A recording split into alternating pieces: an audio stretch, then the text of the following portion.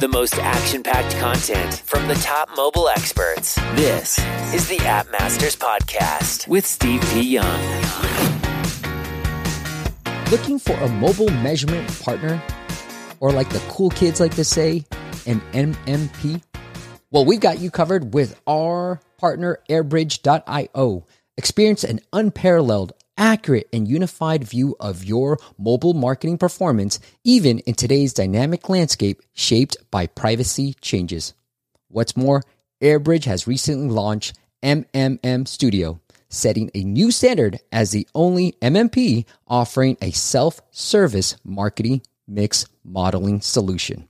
Say goodbye to guesswork and hello to data insights. Learn more by going to their website, airbridge.io. That once again is airbridge.io. Notix is an audience re-engagement service based on web and in-app push notifications that work for both desktop and mobile devices. With Notix, website, app owners, and marketers can share their content and interact with their audiences in a highly engaging channel, while still having the opportunity to monetize both mobile and web subscribers. Learn more by visiting notix.co. That is Notix.co.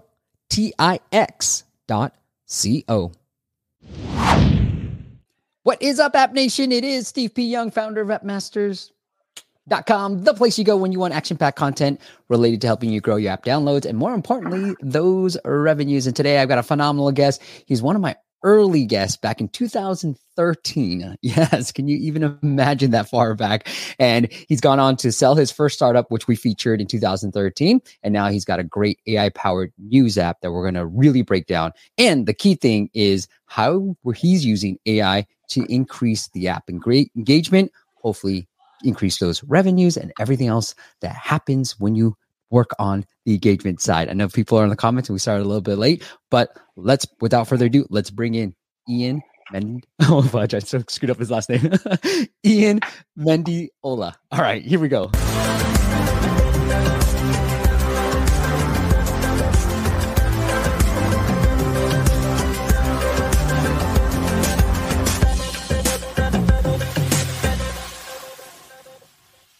Ian, welcome back, my friend. What's up? I was not going to say your last name, and then I was like, "Oh, I'll try it again," and then it just got twisted.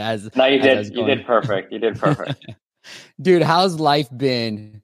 Thank you for coming back. Because I was looking back at our journey, and I was like, it would be really fun to catch up with a lot of the people that were early on, and said yes to me when it was just like a pipe dream. But how's life changed for you since the sale of Umano?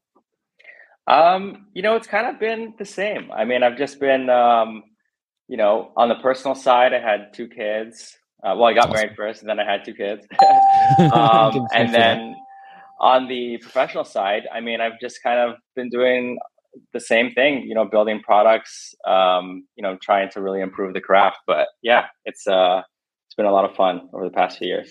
Well, you got this new product up, AI powered news, Gem. Talk to me about what prompted you? I know AI is something that we're all talking about. Frankly, it was something that's been around for quite some time, but talk to me about Umano was, for those who don't remember, it was an app that I absolutely love when it launched. It reads the news to you. And I was like, this is perfect. I love audiobooks. I love podcasts. I would just love to listen on the go, but talk to me about the genesis of Gem. Yeah. So, Gem started first and foremost for our love for news and media. It's why we started Umano. We were just what most people call infovores, where we just love consuming content. And so this kind of carries on that thread.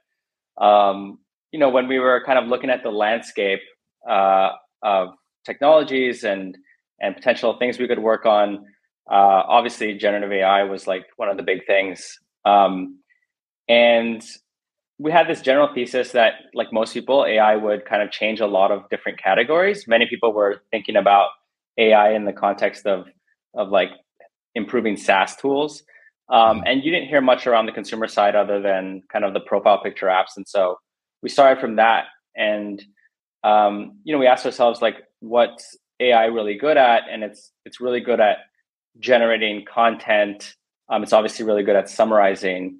And so we kind of put the two together and we thought, hey, we could probably apply it to news and create an AI powered news app. And the North Star for us was to basically build your personal AI journalist.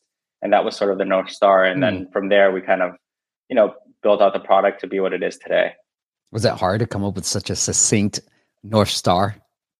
Not really, because I don't know. It just everyone was talking about the concept of co-pilots, so that was kind of already incepted in our head, and so it wasn't that much of a leap to think about like what would a co-pilot look like if its only job was to essentially like write you news articles that you were interested in and fit the format that you liked consuming things in. I like it. Yeah. Letter grade was like, I remember Umano. I used to use it. I used it back in the day.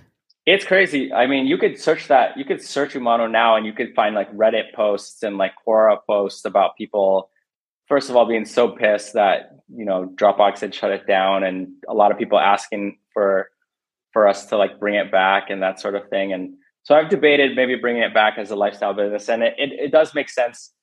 It's more scalable now that you could obviously use generative AI to create the audio, but it also makes it where there's less of a moat in terms of building a product like that. So I don't know. We'll see. Maybe in my spare time. Yeah, Umano, if you guys don't remember, you guys had like professional voice artists that would read the news. Yeah. And that was kind of the hard part of the whole thing, was like building up that marketplace. That it wasn't easy to replicate that overnight. So yeah, we had voice actors that would record content every day for us. Yeah, it was pretty cool. All right, I want to get into this LinkedIn post that you had, which really honestly prompted me. I was like, oh, I saw Ian. I was like, oh, what's Ian up to? And I was like, oh, I should reach out to him. And so you've been able to 2x your click-through rate for the push notifications. And obviously for a news app, we're going to rely on push notifications. And you got a whopping 16% click-through rate on your push notifications. Walk me through this post. Yeah, so, I posted it because I was getting a lot of comments from early users DMing me, and they were saying like, hey, I really love the push notifications. They're so spot on. And I was getting like, a handful of this sort of feedback every week or so. And then at some point I got the idea while I was at the gym that like, hey, this could actually make a really good LinkedIn post, because I'm trying to like post more. Yep. And so that was kind of what incepted it. Then my co-founder and I went into the actual data. We wanted to see like, hey, what people telling us, is that like factually true? And we were like tracking our kind of tap through rate and then kind of putting that against benchmarks. And like, holy crap, like this is actually 2x. This would make, one, that's really awesome. And two, this would actually make a way better LinkedIn post than I thought, because there's actual data to support it. But yeah, so that's kind of like what incepted the post. And I just wanted to share my learnings around like, hey, we actually used AI in this small but novel way to actually increase tap rates on notifications, which is a big deal when you're like building mobile apps, especially at scale. I like it. And was it just about, walk me through this post, like scoring? We're using signals. So like, what are you thinking about? Is it just like personalized to every single person as well? Like, what are you doing from an AI perspective to get such a high engagement? Yeah, so there's sort of two parts to it. The first part is the AI is, we use generative AI to kind of drive the feed. So the experience in the product is you like swipe through content like you would on TikTok. Mm-hmm. And we use some sort of heuristic based stuff, but also some AI based stuff to actually like rank that feed. And that happens basically by looking at things like, what is the actual content of this article? Not just what are the keywords or whatnot, or what category is it in, but like, what is this actually talking about?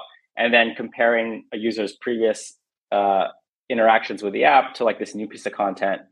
And then we would use that to basically score relevance. And then what you end up with is like a feed that's supposed to go from most relevant to maybe least relevant.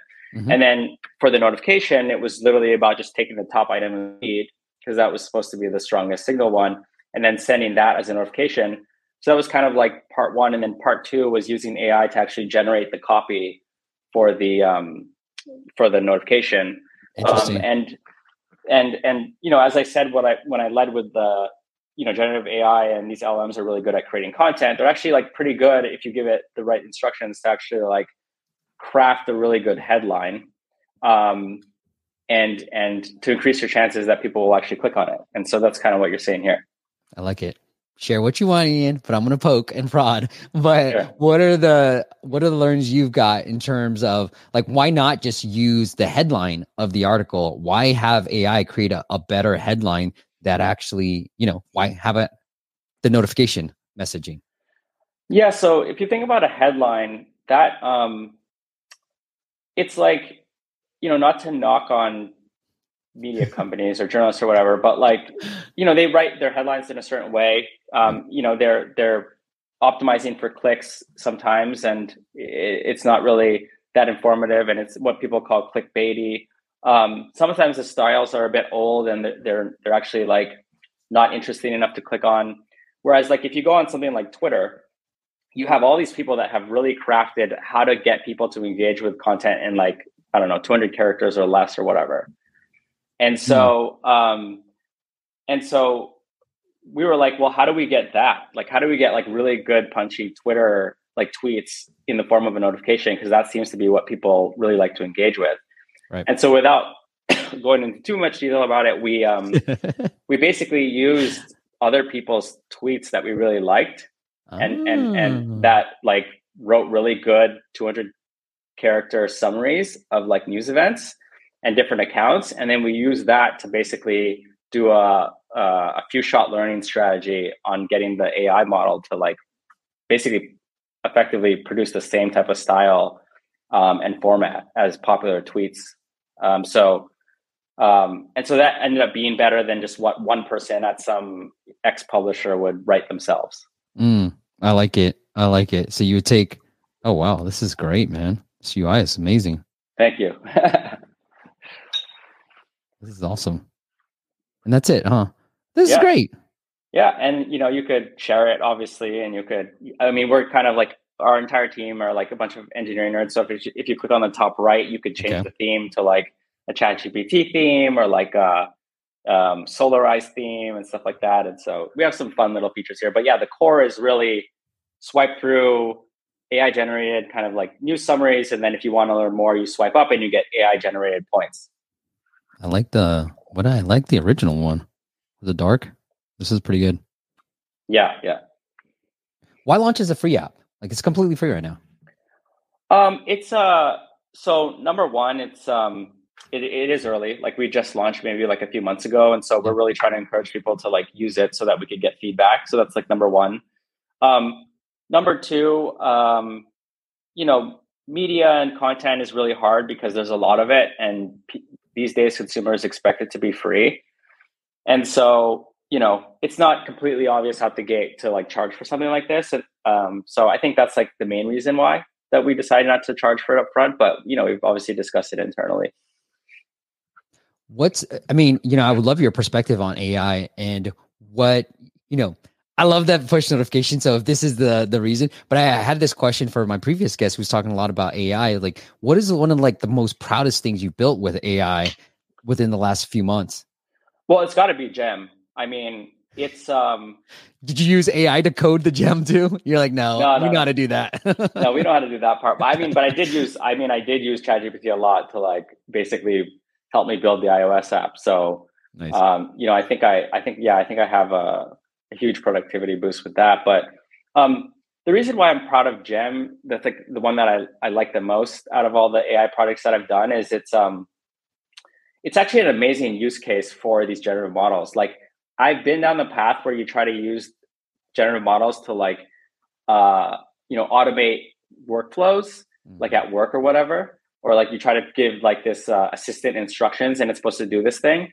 The thing that I found is that like these LLMs are they're not the greatest at things that need to be like deterministic, right? Because one time you'll give it an instruction, it will do exactly as you will. And, at some point, if there's like one modification, it will go off the rails and then not do the thing that you do. And that's really bad. Let's say if you were using this as part of like your banking service or your investing product, you're like, buy me, $10,000 worth of, Google stock. And somehow you miswrote it or misinterpreted you. And, somewhere in the system it did the wrong thing, and then you ended up buying $10,000 dollars worth of something else. Like that could be really bad.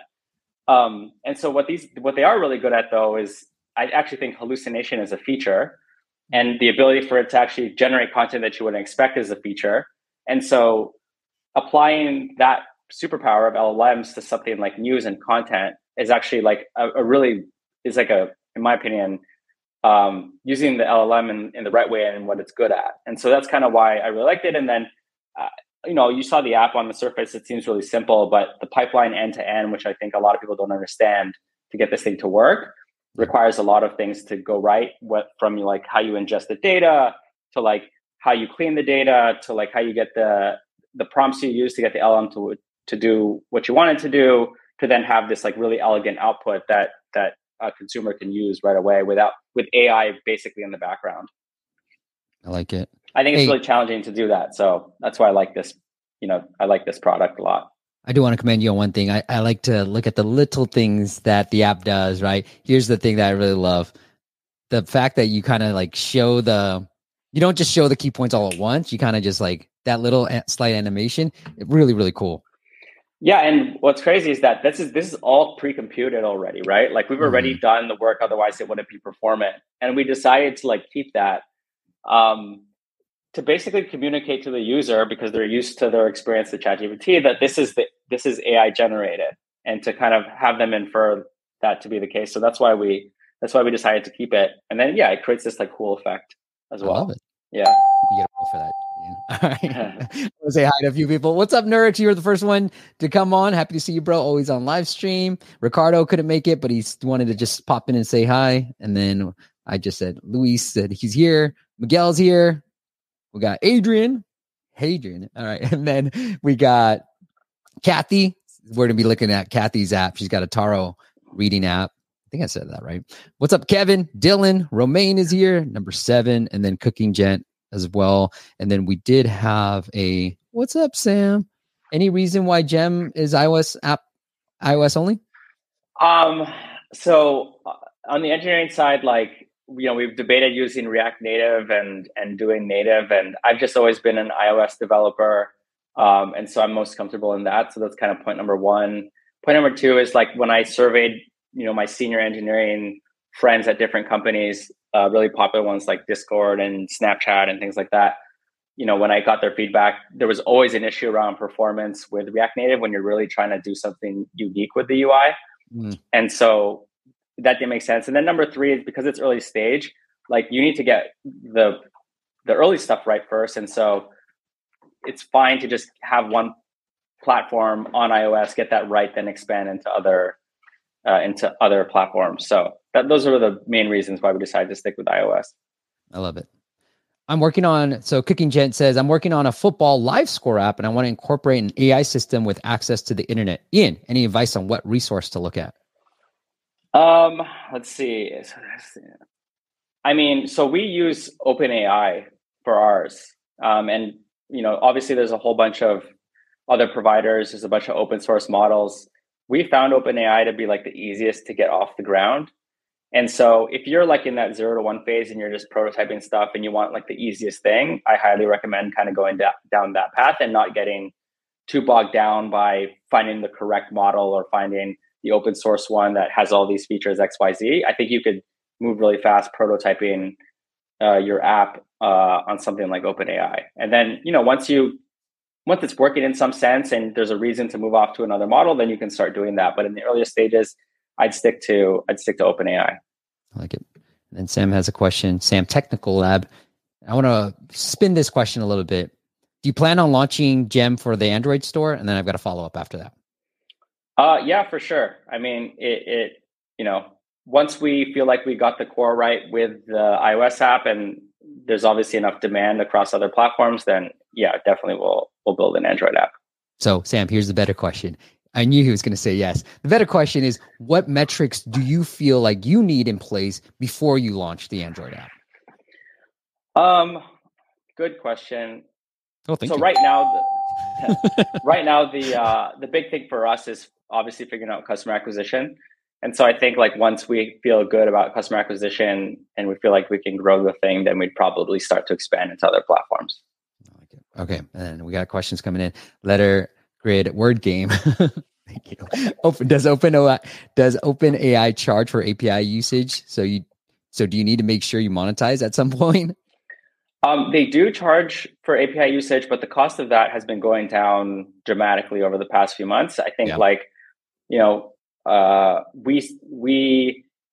we cover like 80% of the news, right? That I think most people would care about. And I think our bill is something like $400 a month or something like that. So, wow. Totally affordable for a venture-backed startup. But does that change as you get more users too? No, it doesn't, because they're all consuming the same content. Yeah.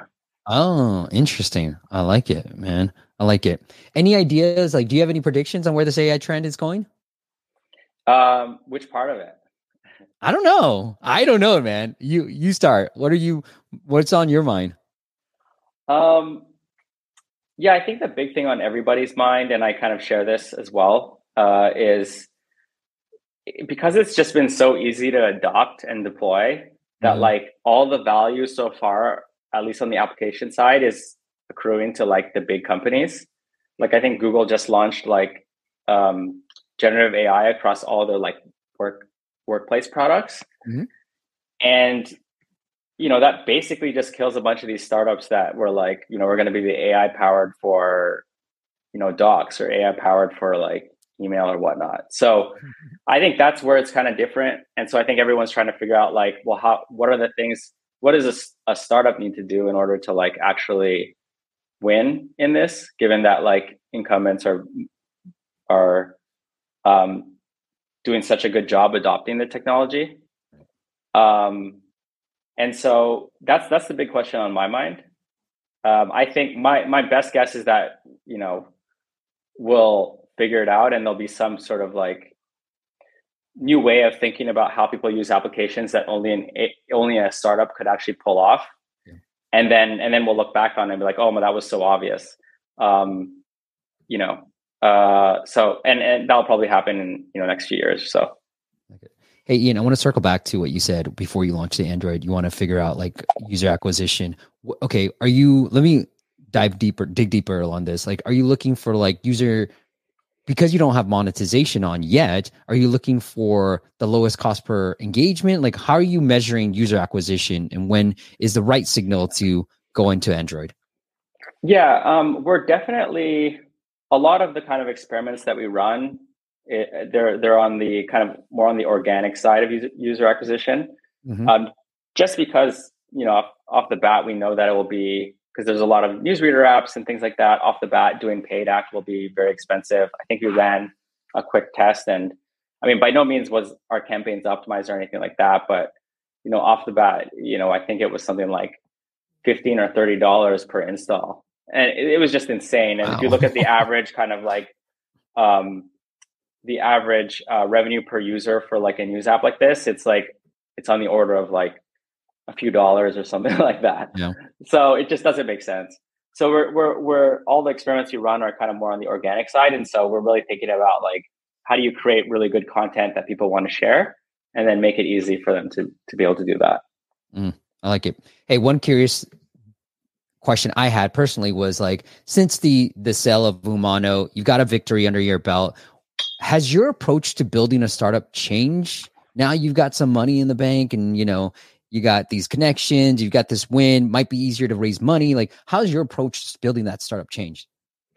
In some ways it's gotten easier. In some ways it's actually gotten harder. So on the ways that it's gotten easier is because you do have that track record, getting started is a lot quicker from like the recruiting or fundraising standpoint of things. So that's obviously like really good. On the difficult parts though is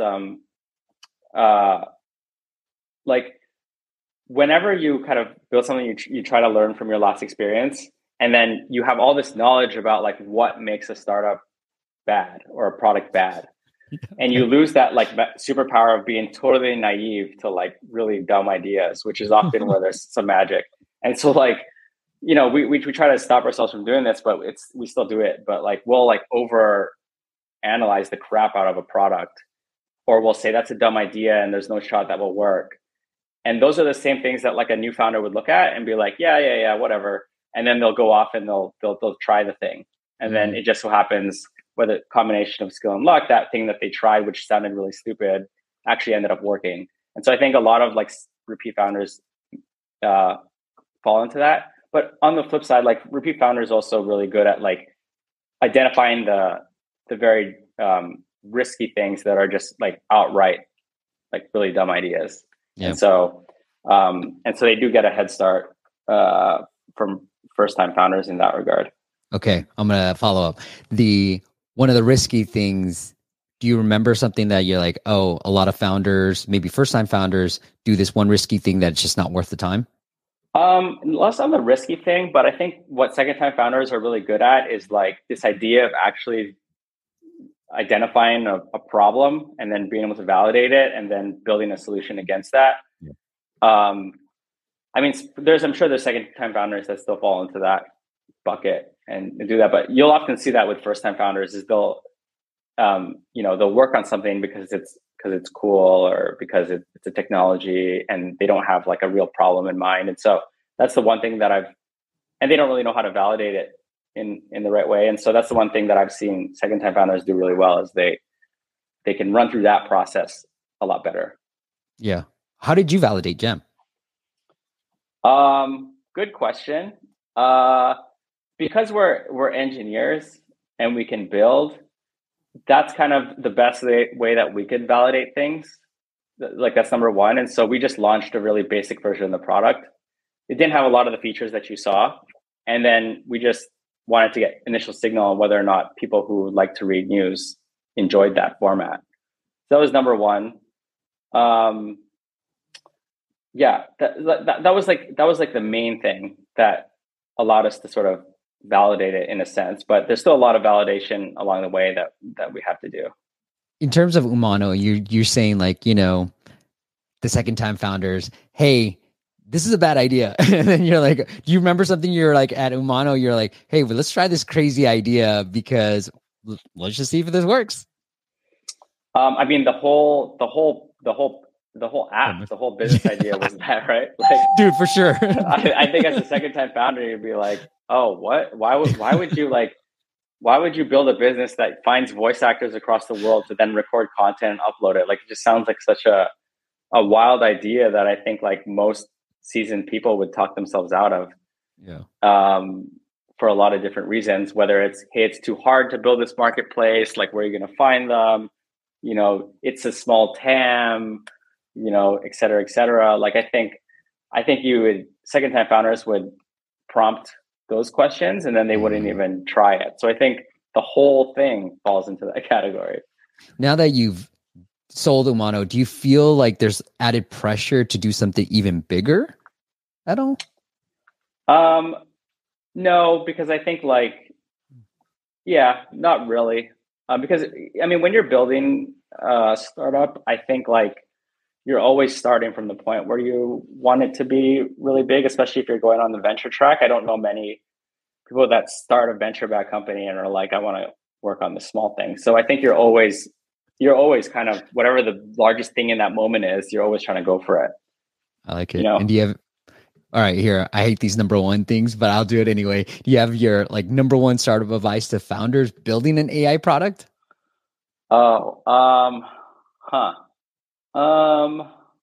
I mean, it's got to go back to what I said earlier, because it's just so important. So I hate to beat a dead horse, but if you're going like, don't just play around with the technology and build something because it's like, I mean, it's always great to like tinker with things, but don't try to build a business because, there's a new technology and starting from the technology. And really, I don't think anything's changed with generative AI. I think you still need to go back to the basics around identifying the real problem and making sure that it's like a big one that people want, and then go from there. Versus being tempted to start from the technology and then trying to build a startup around that. Do you have an example?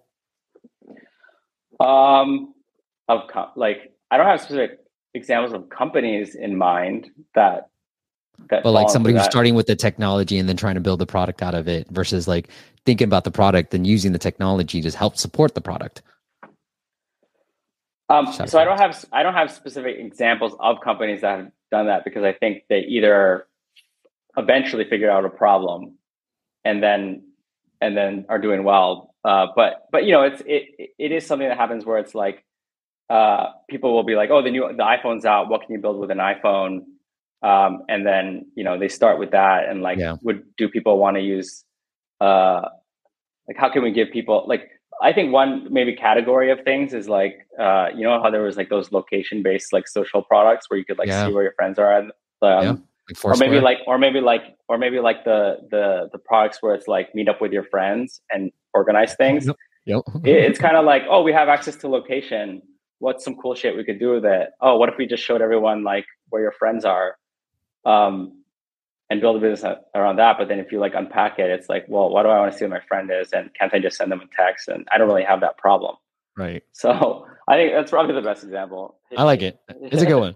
You think on the fly. It's hard, but that's a good one. There you go. All right. You know, I got a few more questions, but let's get into the app audit section of our show. And we like to start off, you need some help on some dad jokes. We like to start off every app audit segment with some dad jokes.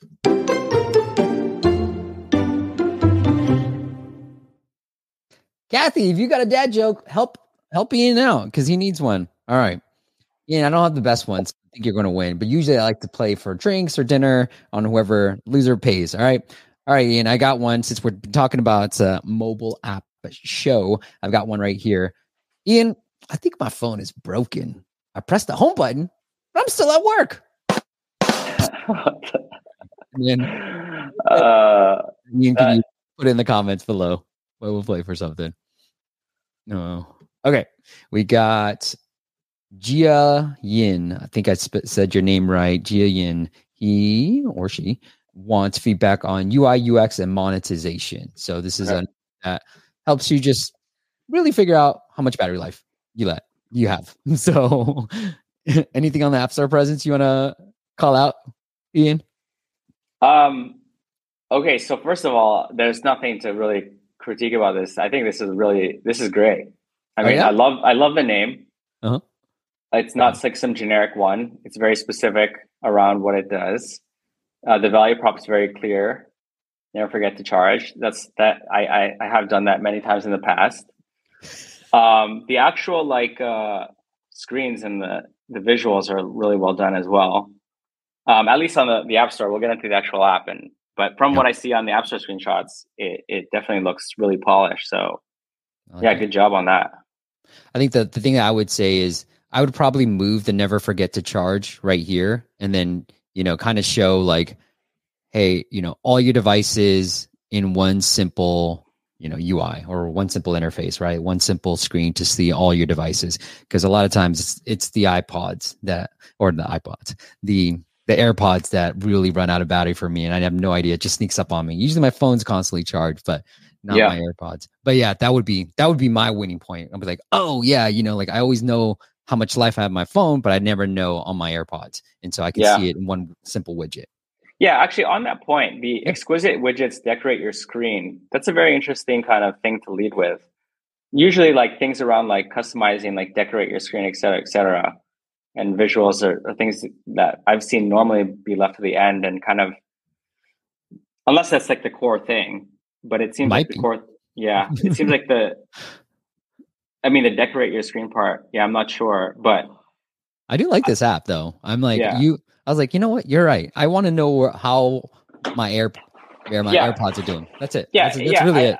Yeah. I think maybe a better like text for that first screen would be like, all your devices battery life in one screen, like something like that. That way it's like, okay, this is clearly what it does.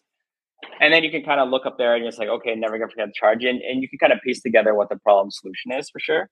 Yep. And then the name is great because, you know, it's simple, it's catchy, and it's very descriptive around like generally what the product's about. But that's probably the only thing. Like first screen would be like, you know, what is the actual solution? And I wonder if there's like other things, like maybe a Tesla, and you can see how much miles you got left. This would be interesting as he expands on this. But let's take a look at the app. I really like where he's headed. All right, here we go. Notification. Don't mind that. Oh man! All right. You go first. That's all I saw. That was the first screen. That's it. This is where I'm at. Yeah, I mean, normally what I like to do is like on the main screen is to have some like call to action about what's the first thing that I should do. Yep. One, it just like looks visually more pleasing because it fills the screen. Obviously, it doesn't look like broken in a sense. Right. And then two, it just makes it very clear like what the user is supposed to do next to get started. So I think it's missing that like that sort of splash screen or that empty state, if you will. Initially, I thought it's because your internet broke or like and you weren't connected or something. So yeah, I think that's a big one. I know. I was trying to tell you. Nope. This is literally what I'm saying. All right.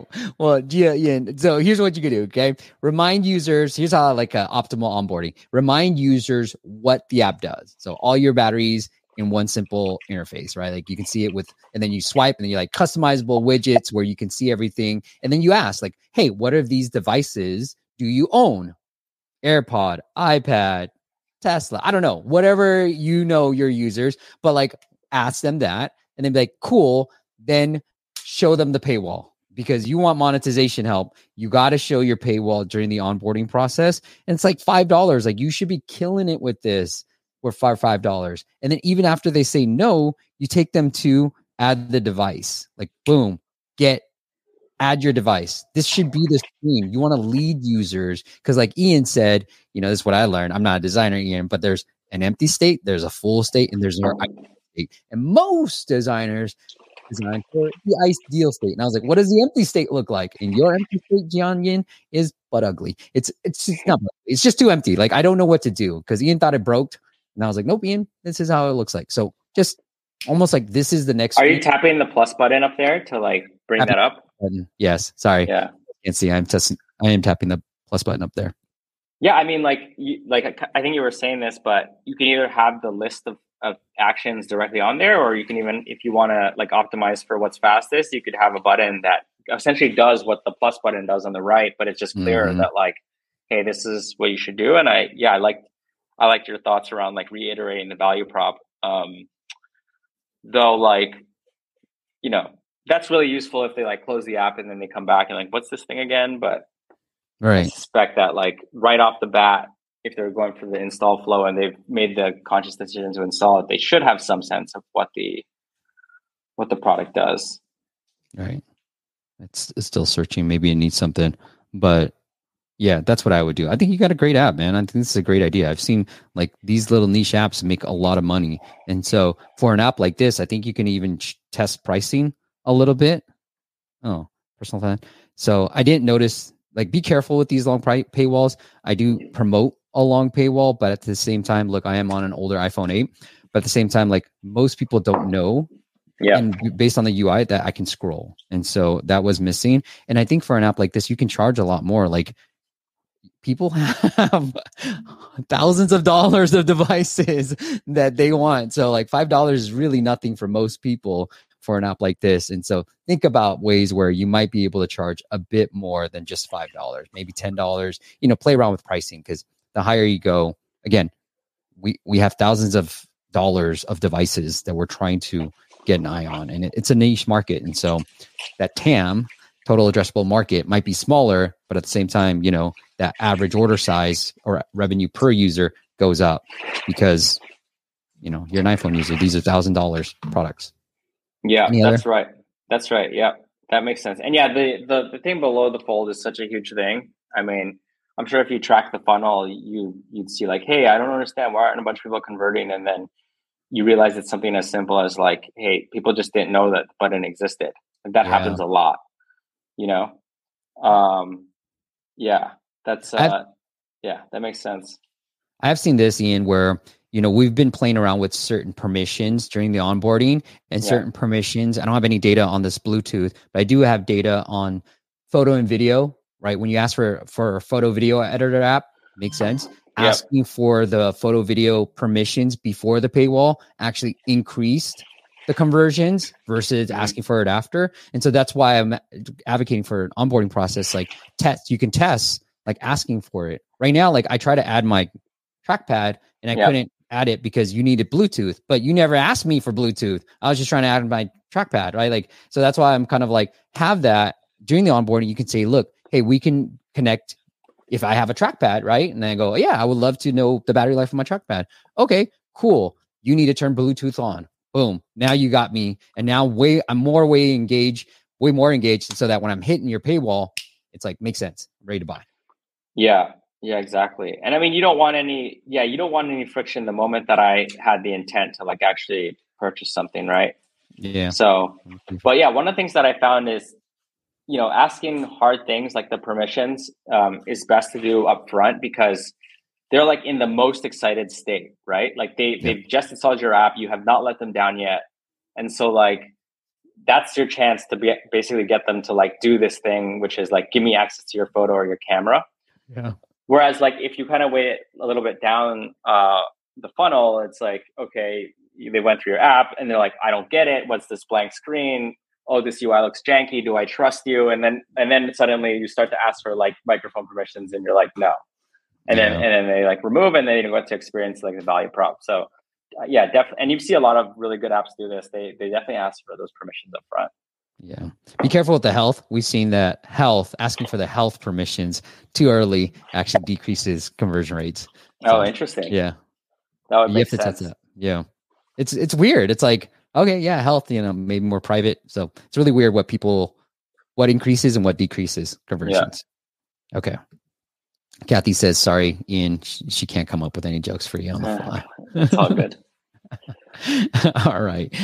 Ian, before we go to the next app audit, any tips on fundraising? You've raised money for Umano, you've raised money for Gem. What's the difference between, maybe for Umano versus Gem, and then any tips for those who are looking to fundraise as well? Yeah, the second time is definitely a lot easier because, again, as I mentioned, you have a track record.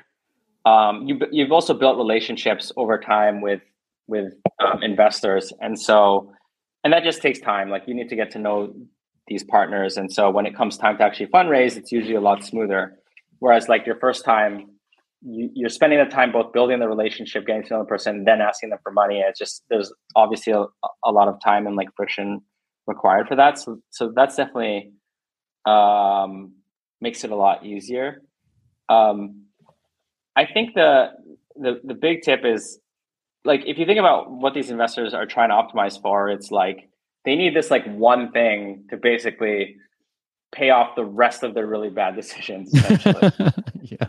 And so if your thing doesn't even meet the bar of like this could be massively successful and be the next whatever Salesforce or like Facebook or whatever, then it's not even like it just doesn't even meet that bar, right?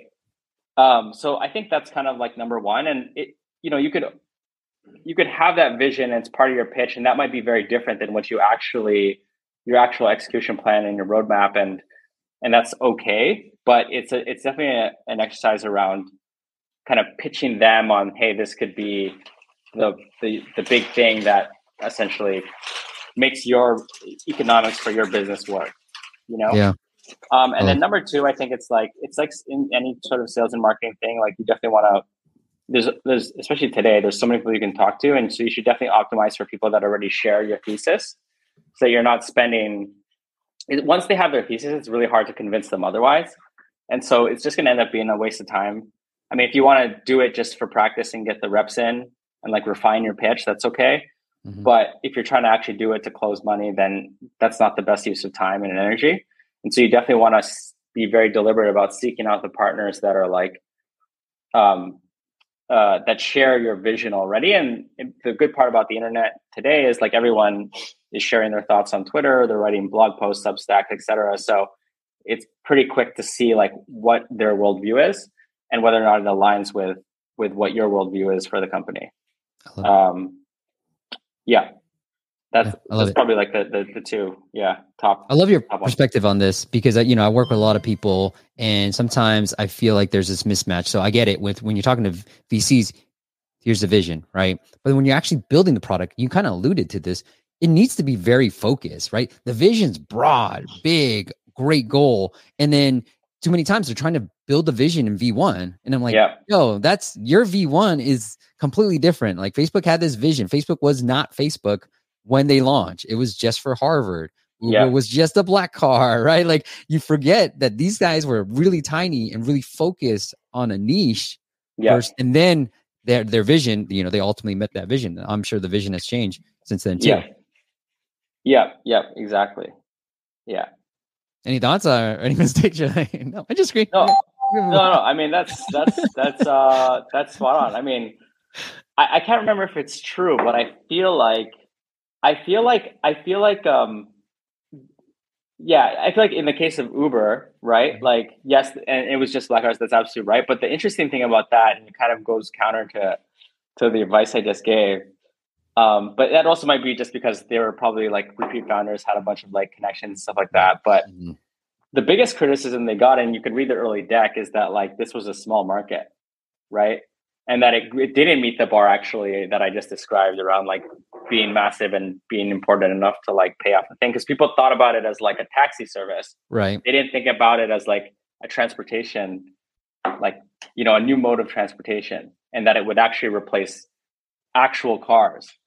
And so that I paused for a bit because it was an interesting example that you brought up where I was like, oh, actually, that's one where it was an example where, obviously from the decks, it was clear that they weren't pitching it as the big vision. Right. Obviously closed funding for different reasons. And then it ended up working out. So I remember reading a book that Uber was like trying to be like exclusive, right? Like a black car, like a taxi, almost like a limo, right? And then I wasn't. Now, look, I could be wrong on this, but I think I remember this properly. But it wasn't until Lyft came along where they're like, Lyft was like, hey, pink mustache, any car, doesn't matter, right? We're going to be like the Airbnb. And Uber was trying to be this exclusive thing. And then that's where it was like, okay, let me pivot this. Because Lyft was starting to take off in New York. And then Uber was like trying to be more on the West Coast. And then Uber was like, okay, let's just do it for everybody. And that's sort of, if I remember correctly from this book that I read. But that sounds about right. Yeah. Okay, cool. Yeah. Let's get into round 2. All right, one more joke, Ian. All right. I clearly won this round, so you owe me a drink. How about that? Yeah, I got you. All right. Ian, Stephen King has a son named Joe. I'm not joking, but he is. There you go. Joking. Nice. Oh my God. These are dad jokes. Oh my God.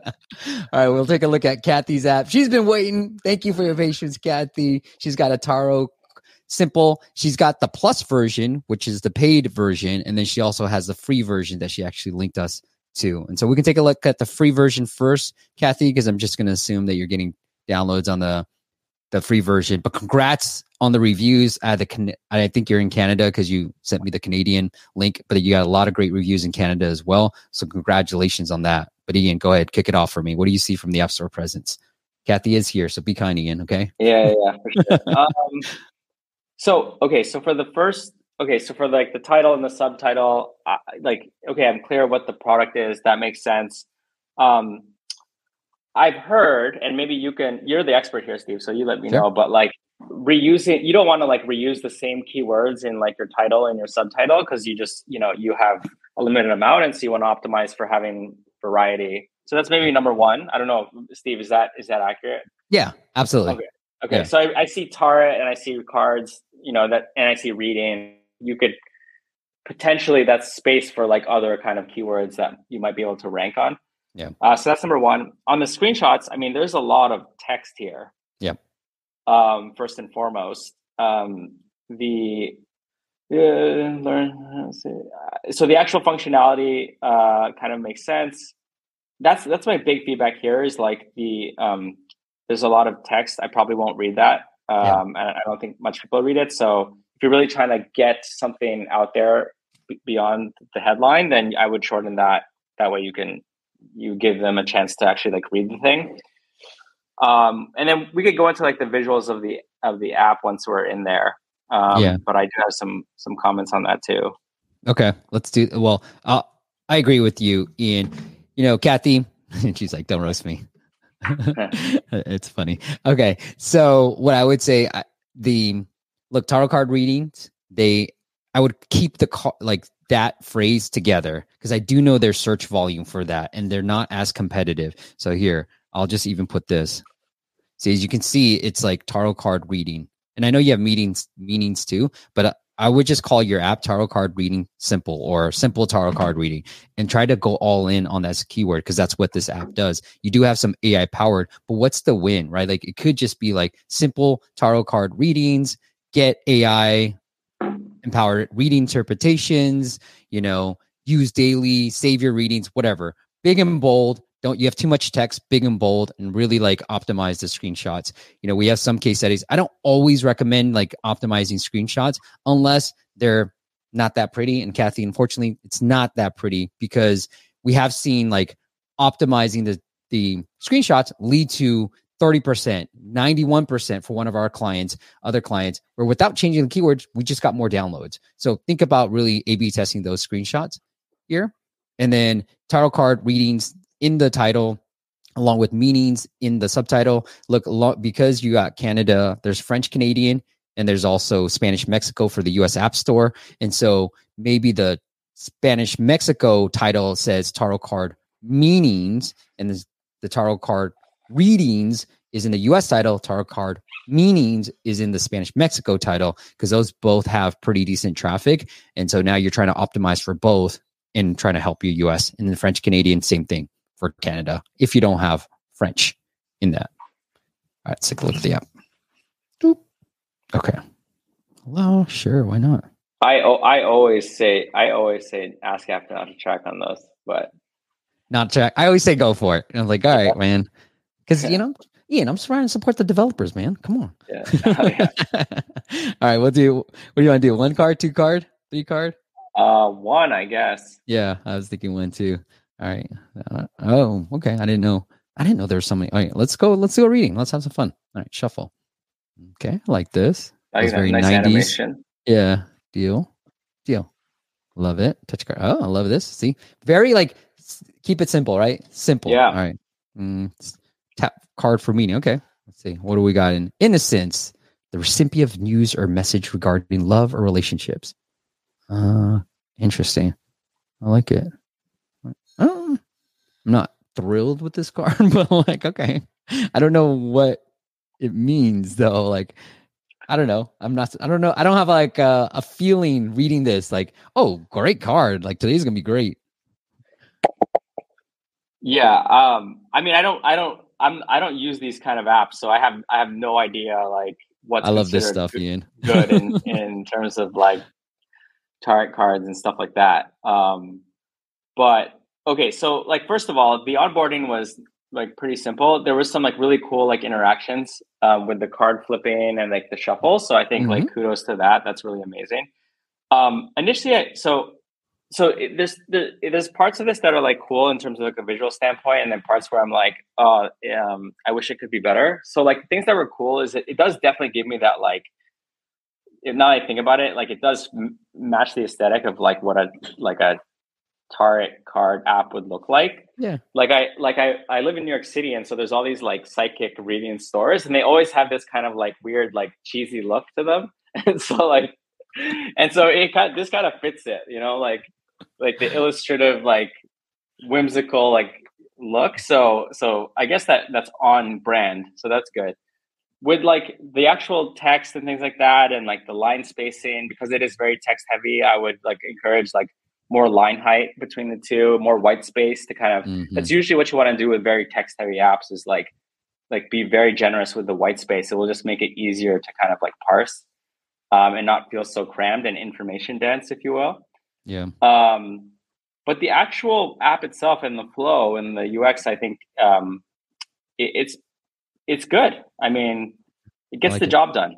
It's very simple, which is great.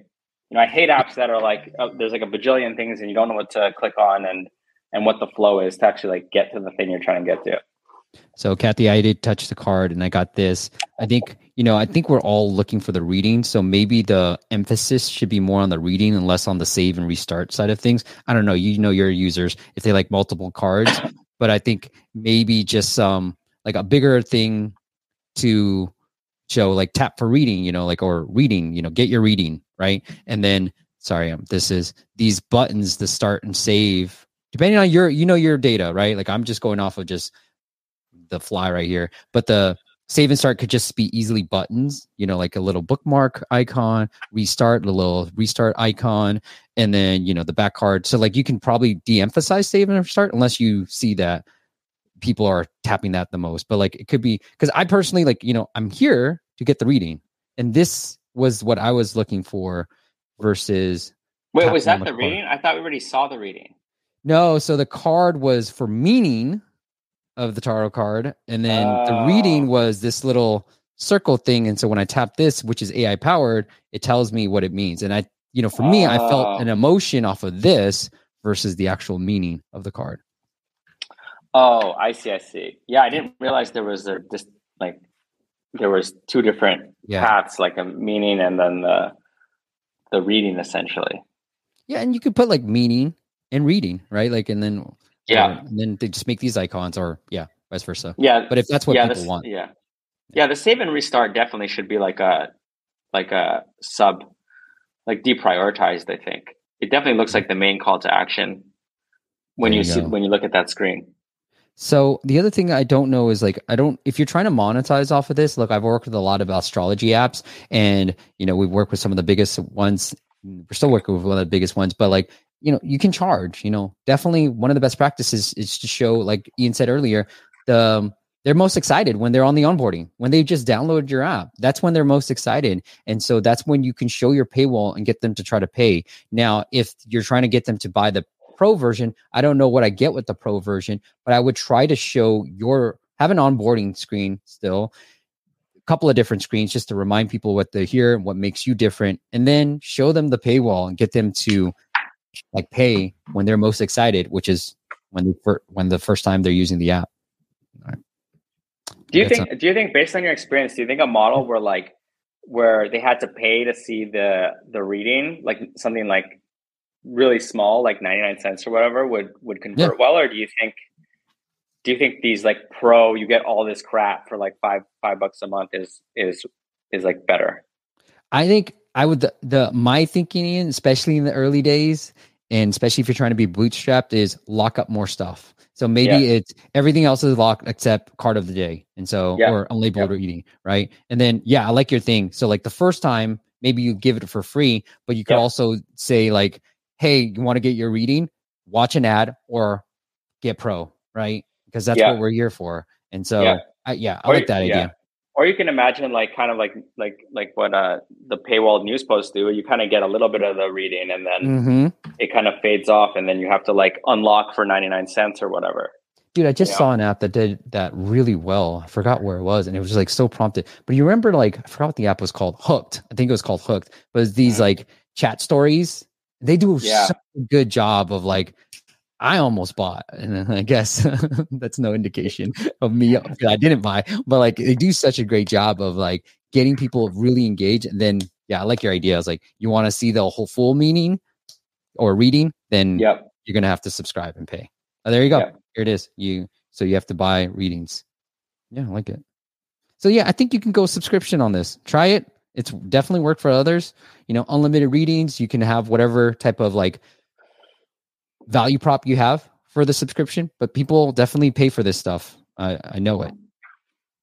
So great job, Kat. It's actually surprising how many people pay for this stuff and like digital content in general. Oh, I had a great conversation with the client yesterday about all this stuff. Seems letter grid. Seems like there are so many tarot card readings out there. How's this one different from others? I don't think you need to be that different. 7 said, how did you get 500 plus reviews? 7, ask for the review prompt. Ian, this works. Ask for the review prompt early, just like Kathy did. Kathy, I gave you a 5-star rating. We have some data that says showing it like literally after the paywall. If you look at the Genie ChatGPT app, it's literally their second screen. They're asking for a review. And so asking for it early on does really work. And then 1 reading per day is free. I like it. And then what do you think about locking things up though? Since my users have had it for free till now, Kathy, like it works. So like, it's up to you. Like it's really in your goal, right?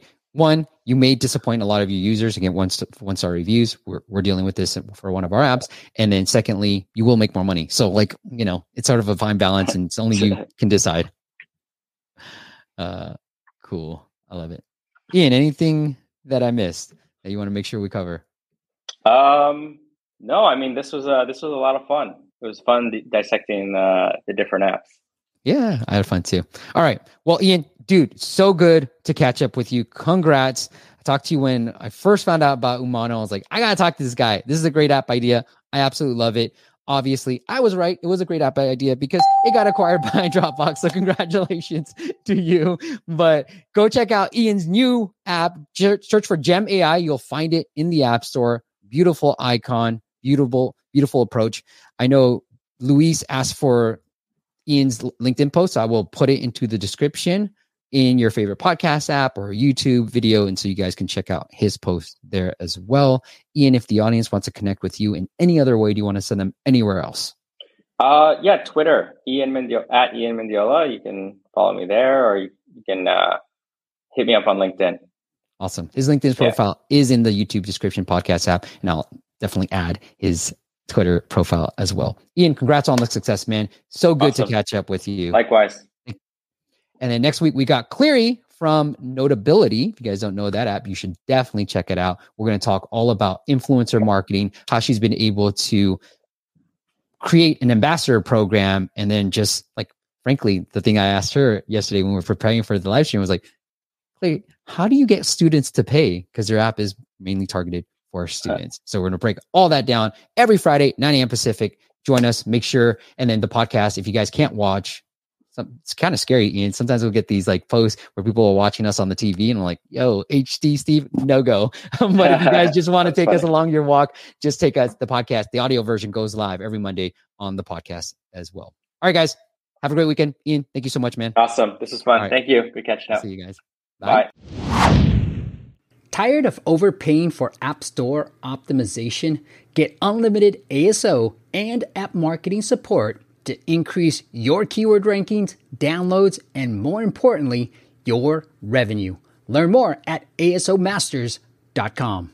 Thanks for listening to the App Masters podcast. For show notes and amazing app marketing content, check out appmasters.co.